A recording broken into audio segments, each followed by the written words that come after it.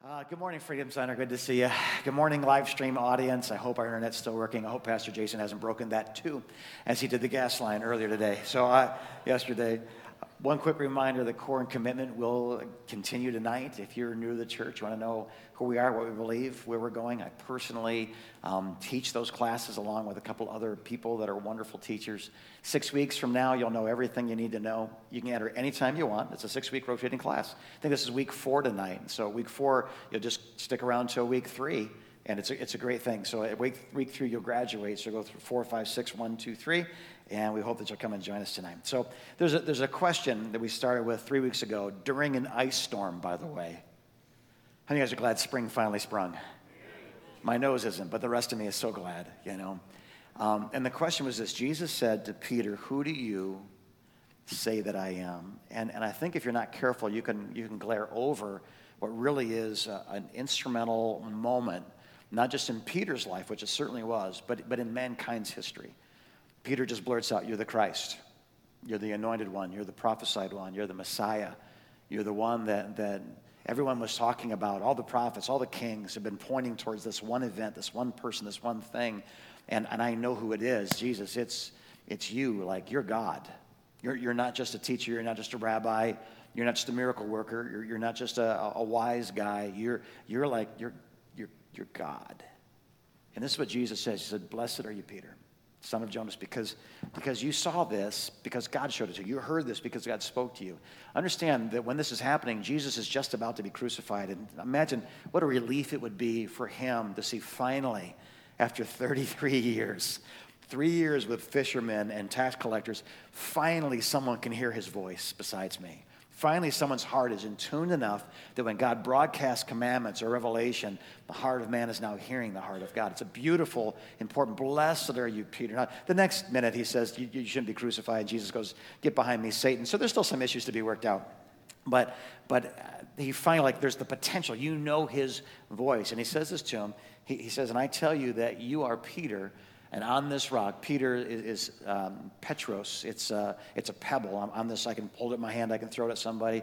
You are a pebble. And on this rock, this mammoth cliff, this unmovable object, I will build my church. And the gates of hell, or Hades, the realm of the dead, will not overcome it.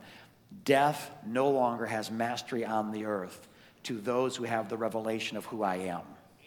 Are you hearing this?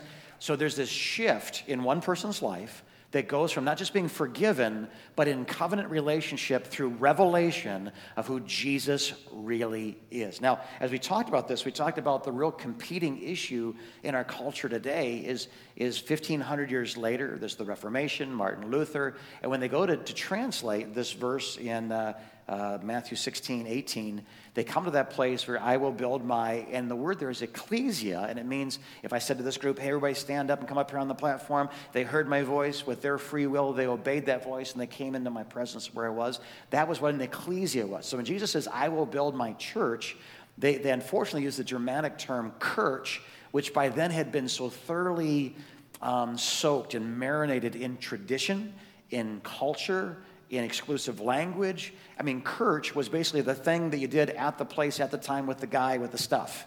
And there was no laity. There was no people that volunteered to do stuff. There was the priesthood, and there was the average, postulant that came and received communion. But if I didn't forgive you, you weren't forgiven. And it was just, it come a long, long, long ways from what Jesus was talking about. So when Jesus says, "I'm going to make you a promise," here it is. I'm going to build something. It doesn't necessarily have to meet in a building. I'm going to build something. Yes, it will have clergy. Yes, it will have laity. Yes, it will have people. But I'm going to build something. And on the rock of who I am, the revelation of Jesus Christ, that will be what holds it all together. That will be its foundation. That will be its walls. That will be its boundaries. That will be its ceiling. That will be its floor. What I'm building is made out of people who know who I am. Now, here's the problem.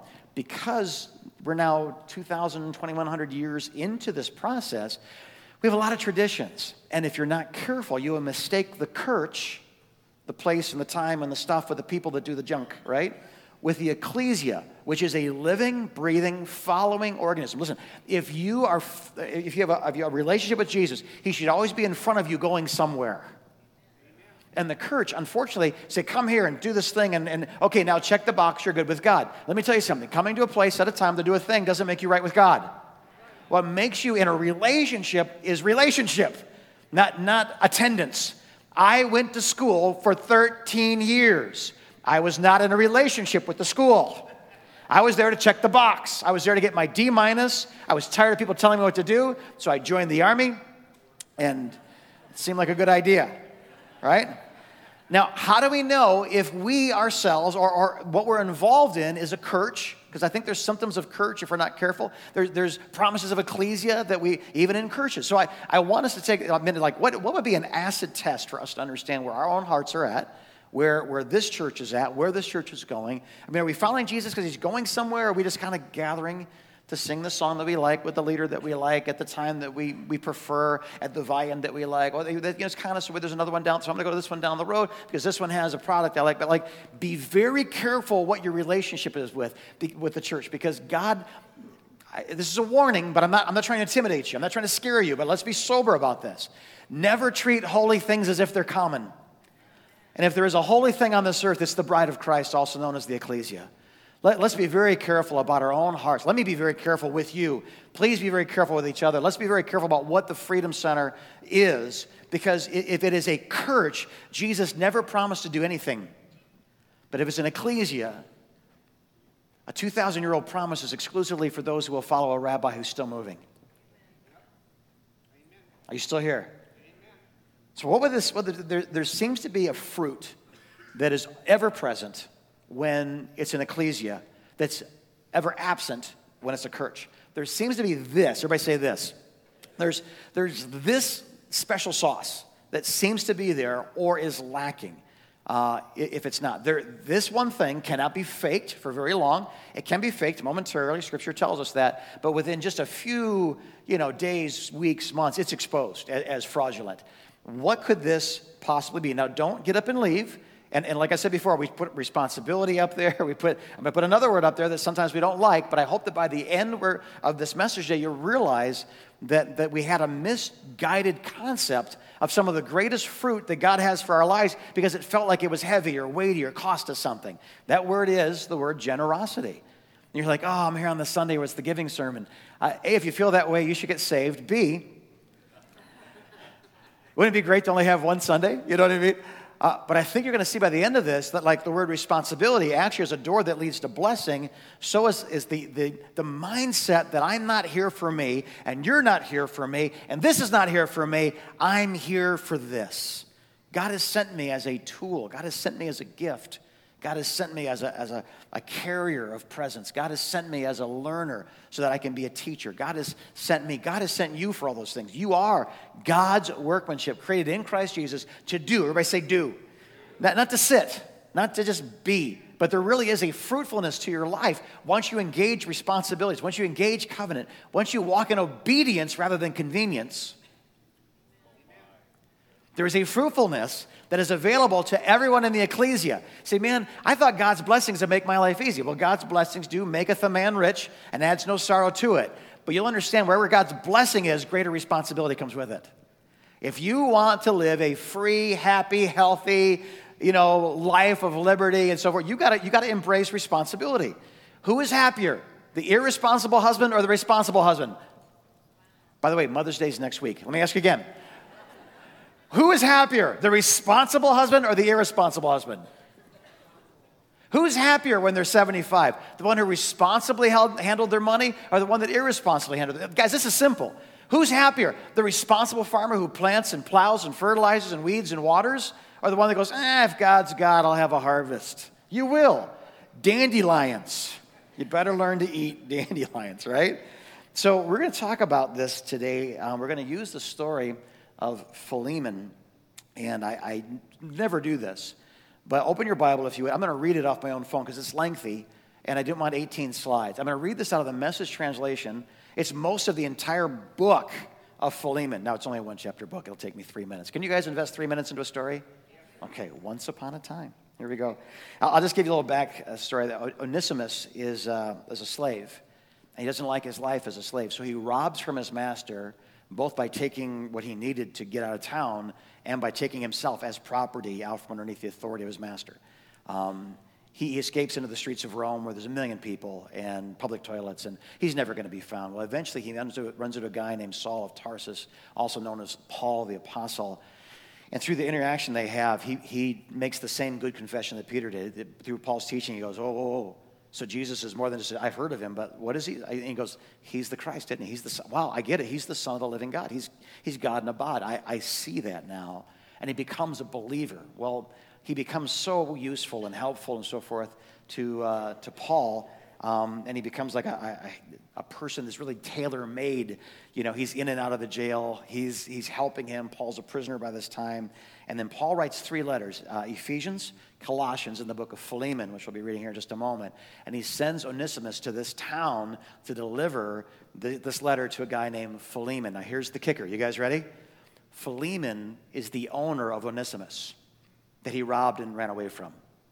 And so this isn't theology anymore. This is, you stole my car. This is, you punched my mama in the mouth. This is, you cost me. You lied to me. I came and found you gone, and my money was gone too. I trusted you in my household, and you robbed from me. Well, this guy's going to show up at his doorstep with 3 letters and a smile on his face, and he hasn't seen him in years. And let me read you what's going on here. This is what Paul writes now to Philemon, who has been wronged by Onesimus, who robbed him and left. He says, every time your name comes up in my prayers, I say, oh, thank you, God. He is buttering the toast really heavy. He says, I keep hearing of the love and the faith you have for the Master Jesus, which brims over to other believers, and I keep praying that this faith we hold in common keeps showing up in the good things we do, and that people recognize Christ in all of it. Friend, you have no idea how good your love makes me feel. Doubly so when I see your hospitality towards fellow believers. Some of you guys know the jelly's on the toast now too, right? He goes, in line with all of this, I have one favor to ask of you.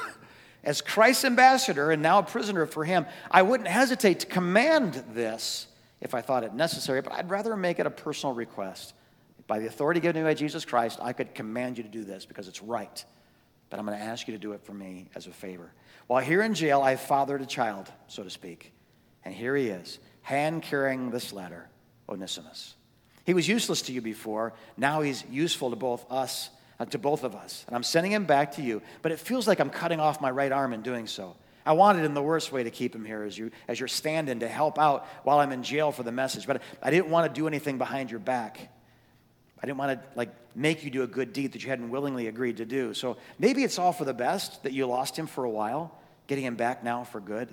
And no mere slave this time, but a true Christian brother. That's what he was to me, and he'll be even more so to you. So if you still consider me a comrade in arms, welcome him back as you would me. This is not manipulative, but it is requiring great generosity, right? If he damaged anything or owes you anything, chalk it up to my account. This is my personal signature, Paul, and I stand behind it. Now, in parentheses here, in the English translation, he says this, I don't need to remind you, do I, that you owe me your very life. Just thought I'd throw that in. Do me this big favor, friend. You'll be doing it for Christ, but will also do my heart good. I know you well enough to know that you probably will. You'll probably go far beyond what I've written. And by the way, get a room ready for him because of your prayers. I fully expect to be your guest again soon. He won't be. He's going to be executed in Rome. But isn't it nice to say, and if you don't do it, just remember I might knock at your door soon. Isn't this a great letter? This is a great letter. And you may say, that seems manipulative. If any point were not true, it could be manipulative, but it's not manipulative. And the culture allowed for more bold speech during those days than maybe we'd feel comfortable with. Understand this, guys. There is a point, and I said all that to say this, there's a point where Christianity has to be more than theology and tradition. It has to be more than what I know I'm supposed to believe to what I can actually do. And this is one of those moments in Christian history, in church history, where a person who is going to be entrusted with Ephesians, Colossians, and Philemon was going to be and if he just said, I don't want that for you, jailer, come get it. Like we'd have lost scripture over this. But instead, we don't know really what happened, but we know what happened because we know, and here, we know what happened because we know what Jesus was happening inside of them. There was a trust amongst early believers because their life was on the line. It wasn't popular. There wasn't a Christian radio station. There was no prosperity gospel. There was no, it was like, if you accept Christ, be prepared to die for him. Anybody want Jesus? Like that was the message of the cross was not a figure of speech. It was a literal risking your life to follow Jesus. So people who followed him had a revelation. That revelation was simple. He is the Christ. He's the Messiah. He's the Son of the living God. Once they knew that, everything else was cat hair. Are you still here? Been talking a lot. You guys okay? All right. So understand this. Where we find ecclesia, we can expect to find other things. And this is the test I was talking about a moment ago. Where these things are absent, it is okay to ask, is this just a church? If it's a church, there's an absence of grace, there's an absence of blessing, there's an absence of abundance and generosity. There's a lot of things missing. There's no concern, there's no care for the least of these, the widows, the orphans. It's just, I care about me, and that's what I care about, and I come here because I, me, my, and all of a sudden, like, it becomes something it was never created to be. We're not coming, I can't say that. I was going to make a puppy nipple illustration, which probably can say nipple in church. I don't have another one. I'm stuck on nipple. Sorry, we'll just move on. You're going to find some things in the ecclesia. So let's take a look. What do we find? Number one, we find generous mercy. Because those who've been forgiven much love much, Luke 17, and love keeps no record of wrongs, 1 Corinthians 13. Jesus said, hey, listen, those who've been forgiven much love much. Paul said, love keeps no record of wrong. And the Holy Spirit wrote both of those lines in the Scripture. There's a generosity and mercy. And I want you to think of this. By sending a runaway slave back to his master, Paul was risking his right arm and his son in the faith. By Onesimus going back to Philemon, he's risking his life and his freedom. Paul's risking financially because he's okay, I'll take him back. But if he's going to be free, you have to pay for his freedom, which was like half a lifetime's wages.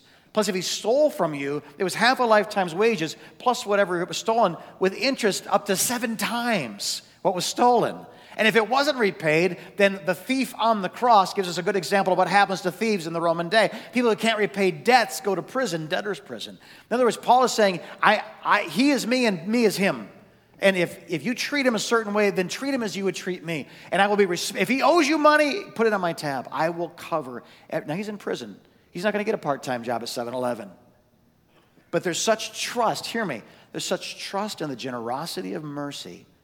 And how can there possibly be such a trust in the generosity of mercy? This is my answer. Where there's ecclesia, the only way people got from over there to over here was to receive such a generous mercy that now they had it to be withdrawn from.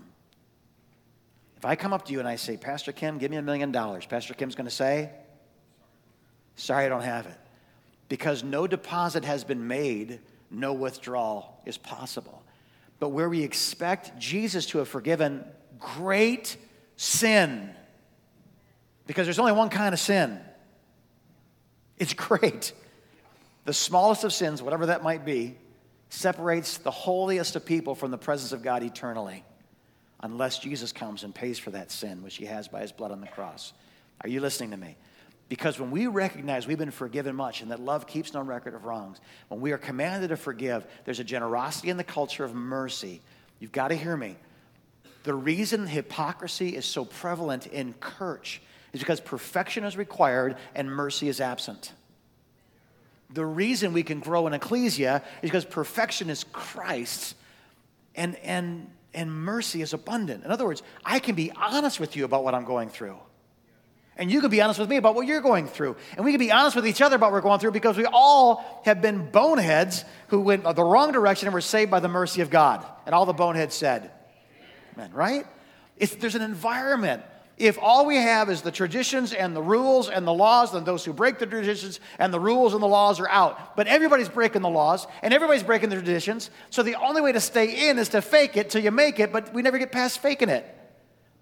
We don't know the Bible. We don't know our neighbor. We do one thing in private, one thing in public. We do one thing in church. We do one thing at home.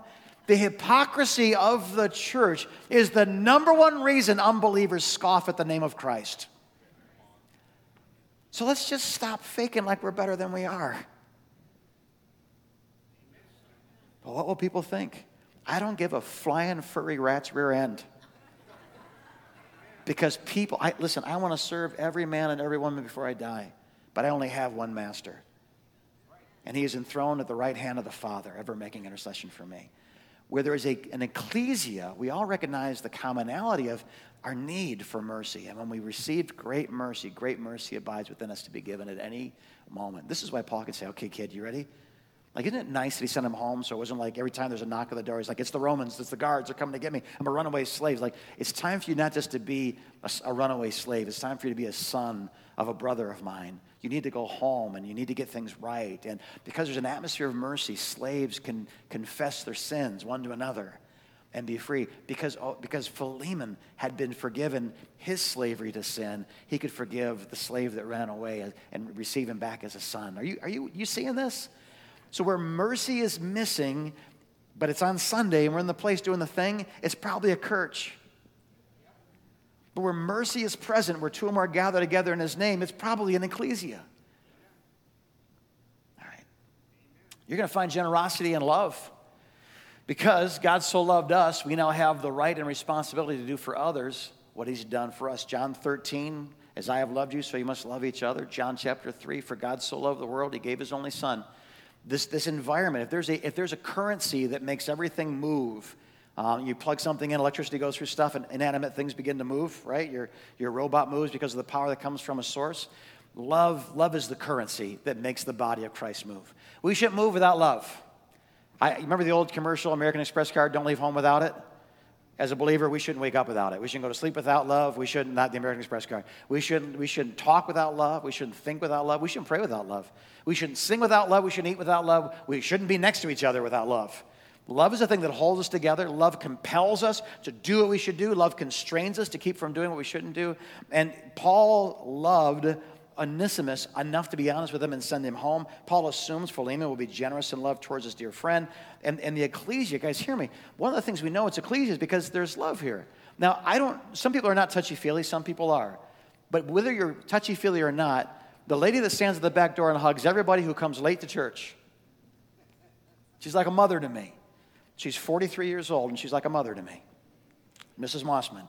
She hugs me every day. She reads scripture to me. You can't walk past that woman's desk without being offered a candy bar. Or if you're dieting, a slice of apple. She gets my wife iced tea because she knows my wife likes iced tea. We make her sit at the front desk and greet people as they come in because she's the friendliest person. Somebody walks in, I need to see the pastor. Oh, sweetie, come here, give us a hug. You know what I mean? She was married to a Flint police officer for 1 million years, and she wouldn't take crud off of nobody, but she's so sweet the diabetics need extra insulin just to be around her. That's what I'm talking about. And I'm here to tell you something, guys. That love, I'm somebody like, should she be hugging strangers? You know what? If this isn't a place to be loved, then I don't know what this place is for. This isn't a place to let somebody express love in words or in music or through a hug or a handshake or remembering your name or dropping off a castle. If this isn't the place that love should have free reign to be expressed, and I don't know any other place that's better. This is the house of God, and God loved the world, and God is love. 1 John 4:8. Like when Paul's like, how do I describe it? 1 John, John says, how do I describe God in one word? He goes, God is, and he just writes it, love. He's just love. Where the church exists, love can't, because in the church, no one's safe. There's no mercy. I can't be honest. I can't be loved. To be loved is to be utterly vulnerable, to be hurt by the one that I'm loving and allowing myself to be loved by. There has to be trust. And I'm telling you, in such a hurt world, such a disappointing world, especially in human relationships, man, if there's a place where people should just walk in and say, I don't know about this, I didn't care for that, but man, I felt loved. I mean, the greatest testimony of the presence of God is people walked out not taught, not impressed, not depressed or angered or challenged or motivated. If people walk out of this place loved, they have met with God. In the ecclesia, there will be a generosity without fear of love. And I wonder sometimes how much we're missing out on from each other because we're afraid. One of the things we do in the class that we teach on Sunday nights, the core and commitment class, it's only week 1, so it's not tonight. It's like, I won't go because of that. We have people break up into groups of 2. Just find somebody you don't know. And when they do that, so now for 5 minutes, you're going to be a newspaper person interviewing the person across from you. For 5 minutes, they're going to interview you. And there's always this, sharp stick in my eye. I feel like I ate jalapenos, nothing else for 3 weeks. It just hurts so bad, it burns. And the introverts are like, can I throw up here, or where should I throw up? And then 10 minutes later, this is what I always do. And I'm just going to tell you, because it's going to happen anyway. I say, okay, guys, let's land the plane. Go ahead and kind of go back to your group. And I wait for a minute because they keep talking. A minute later, all right, guys, if you could, let's break it up and kind of get back to our group. And I'll let another minute go by. It's usually 2 to 4 minutes. I usually have to say, okay, stop talking. Go back. And I just let them know this is what happened. Somewhere you believe that it was scary to get to know somebody new, but I asked you 3 times to shut your pie hole, and you kept yapping. And what you realize in 10 minutes, that now has become 13 or 14, is that you really can get to know the people around you in just a short amount of time and care about them. We're not as scary as we think we are. And if you're fully loved, the rejection of man doesn't hurt nearly as much because they're not your master. Last one's this. There's a selfless generosity. All the arrows go pointing out. They gave, they shared, they sold what they had to take care of the needs of the ecclesia, again, those who were called out of to Christ, and the people outside the church who were in need. One of the reasons the church grew so rapidly in the first 3 centuries, where it was still a capital crime against the emperor, so you were killed in the most horrific of ways. And one of the reasons the church grew, and actually one of the Roman emperors writes about this to one of the pagan kings. He says, this group, the Christians, they're driving me nuts. We have to start taking better care of our people because they're all turning to Christ, because when they have needs, they don't come to the state anymore. They go to the church.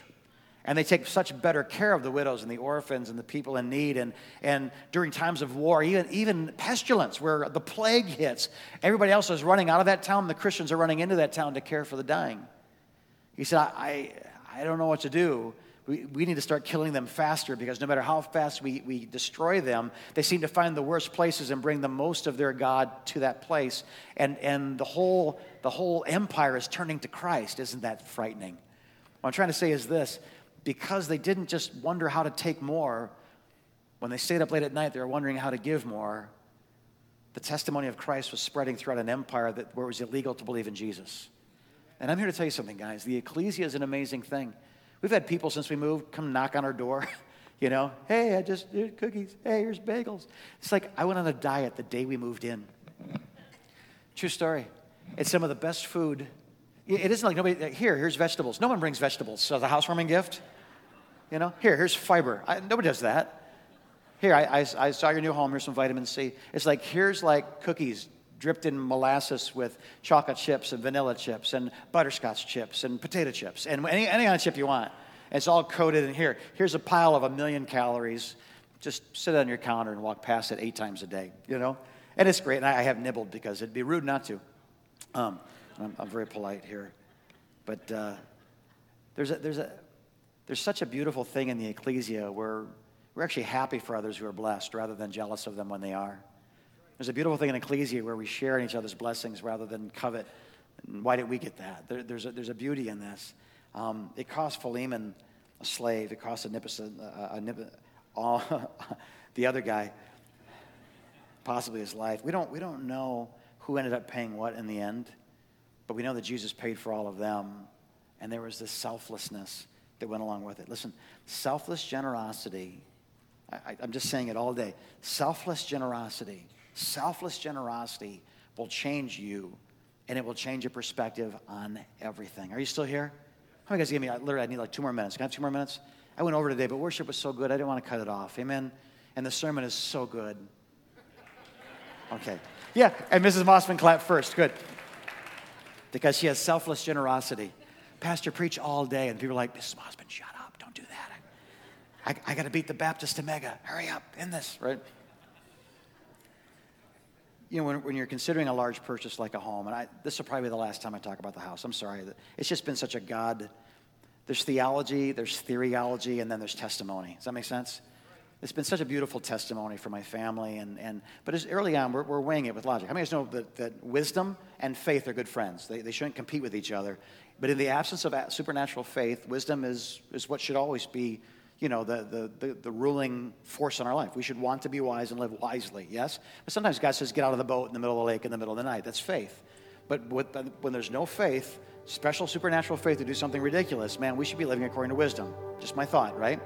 So I'm asking wise questions. And it's like, we've been through recessions. I lived in Michigan most of my life. I'm 52 years old, been here 23 years. I was here, 18 years prior to that. So 40 years of my 52 years I've lived in Michigan. So I know economy. I know that it's up and it's down, and layoffs and strikes and walkouts and this and that, and interest rates and new presidents and old presidents and everybody's fault, and China and all of our jobs. I've watched it all for years and years. So have you. We are the first to hit a recession. We're the last to get out of recession. That's just welcome to manufacturing, right?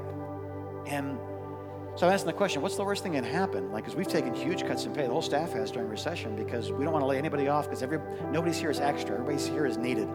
We'll be a great church. We just don't have a children's ministry. We'll be a great church. We just want to have a youth pastor. It's like, no, we need these people. They're not here because we owed people favors and we had extra money. So we're living by faith. What happens if all of a sudden 50% of it's gone?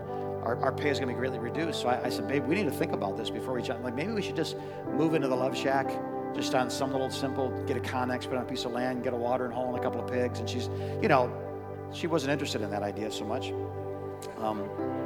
to her credit. And I said, but what if, let's just be wise, what if a great recession hits? And she looked me right in that, and this is her perspective. Wisdom, generosity, supernatural generosity. My wife walks in it. What if the Great Recession hits again? She said, then a lot of people are going to be losing their homes. You're right, Jim. We should buy the biggest house we can afford. I mean, that wasn't my point. But it was interesting that her perspective as a supernatural, selfless, walking in it naturally giver. In my mind, let's be wise, let's be conservative, let's do this. When she said that, God gave me the faith that He'd given to her, and I said, you're right. People will need a place to live. We should probably trust that God is giving, because I felt like God was giving it to us, but what if? But God's giving, but what if? I know what God's giving us, but what? I'm blessing you, but I don't know that I want that blessing. Can I just have a Connex on a piece of land, drinkable water? And God's just like, move, son, come on. Your wife's got it. It's time for you to follow.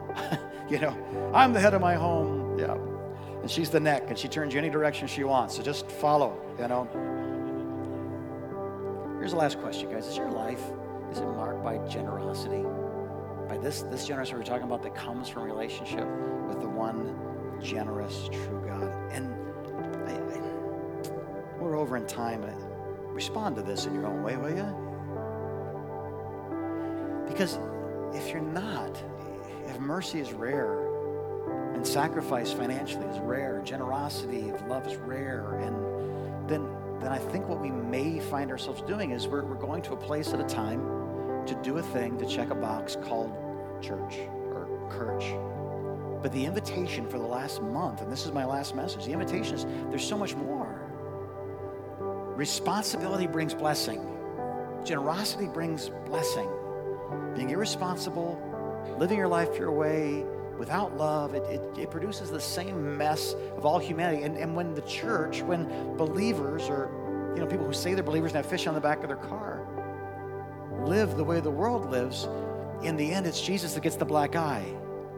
The number one reason people have a beef with Jesus has nothing to do with Jesus. It has to do with church. It doesn't even have anything to do with ecclesia. Those are the people that bring cookies and forgive people and love generously. It's what church produces and says it belongs to Jesus, but it doesn't produce that. And it doesn't, forgive me, it doesn't belong to Jesus. It doesn't stand on promises of blessing. It just fights for its territory until it eventually dies from old age. And then the building gets used as a strip mall or a museum. Stand your feet, please, and make a decision. Stand your feet. Let's make a decision today. Ask yourself the question, is my life marked by this generosity of ecclesia? You can fake generosity and give, but a lifestyle of giving won't be faked. Here's my money, I'll put it in there. Everybody see what I did? Ha ha ha, aren't I cool? But tomorrow you're not going to give because you gave yesterday.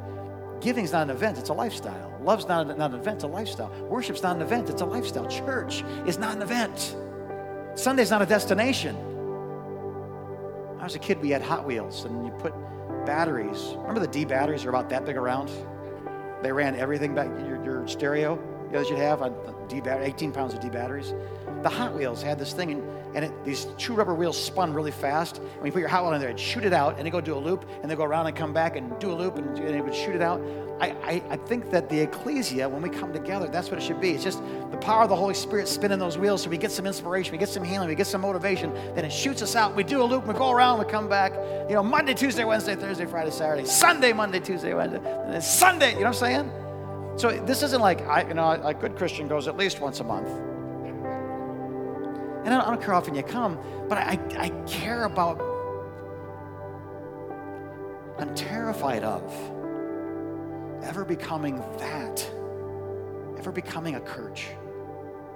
Starting a new series, not next week. Next week we're going to have an awesome missions service. One of our own is going to China. We're going to hear his story, their story. We're going to take the biggest missions offering in the history of the Freedom Center next week.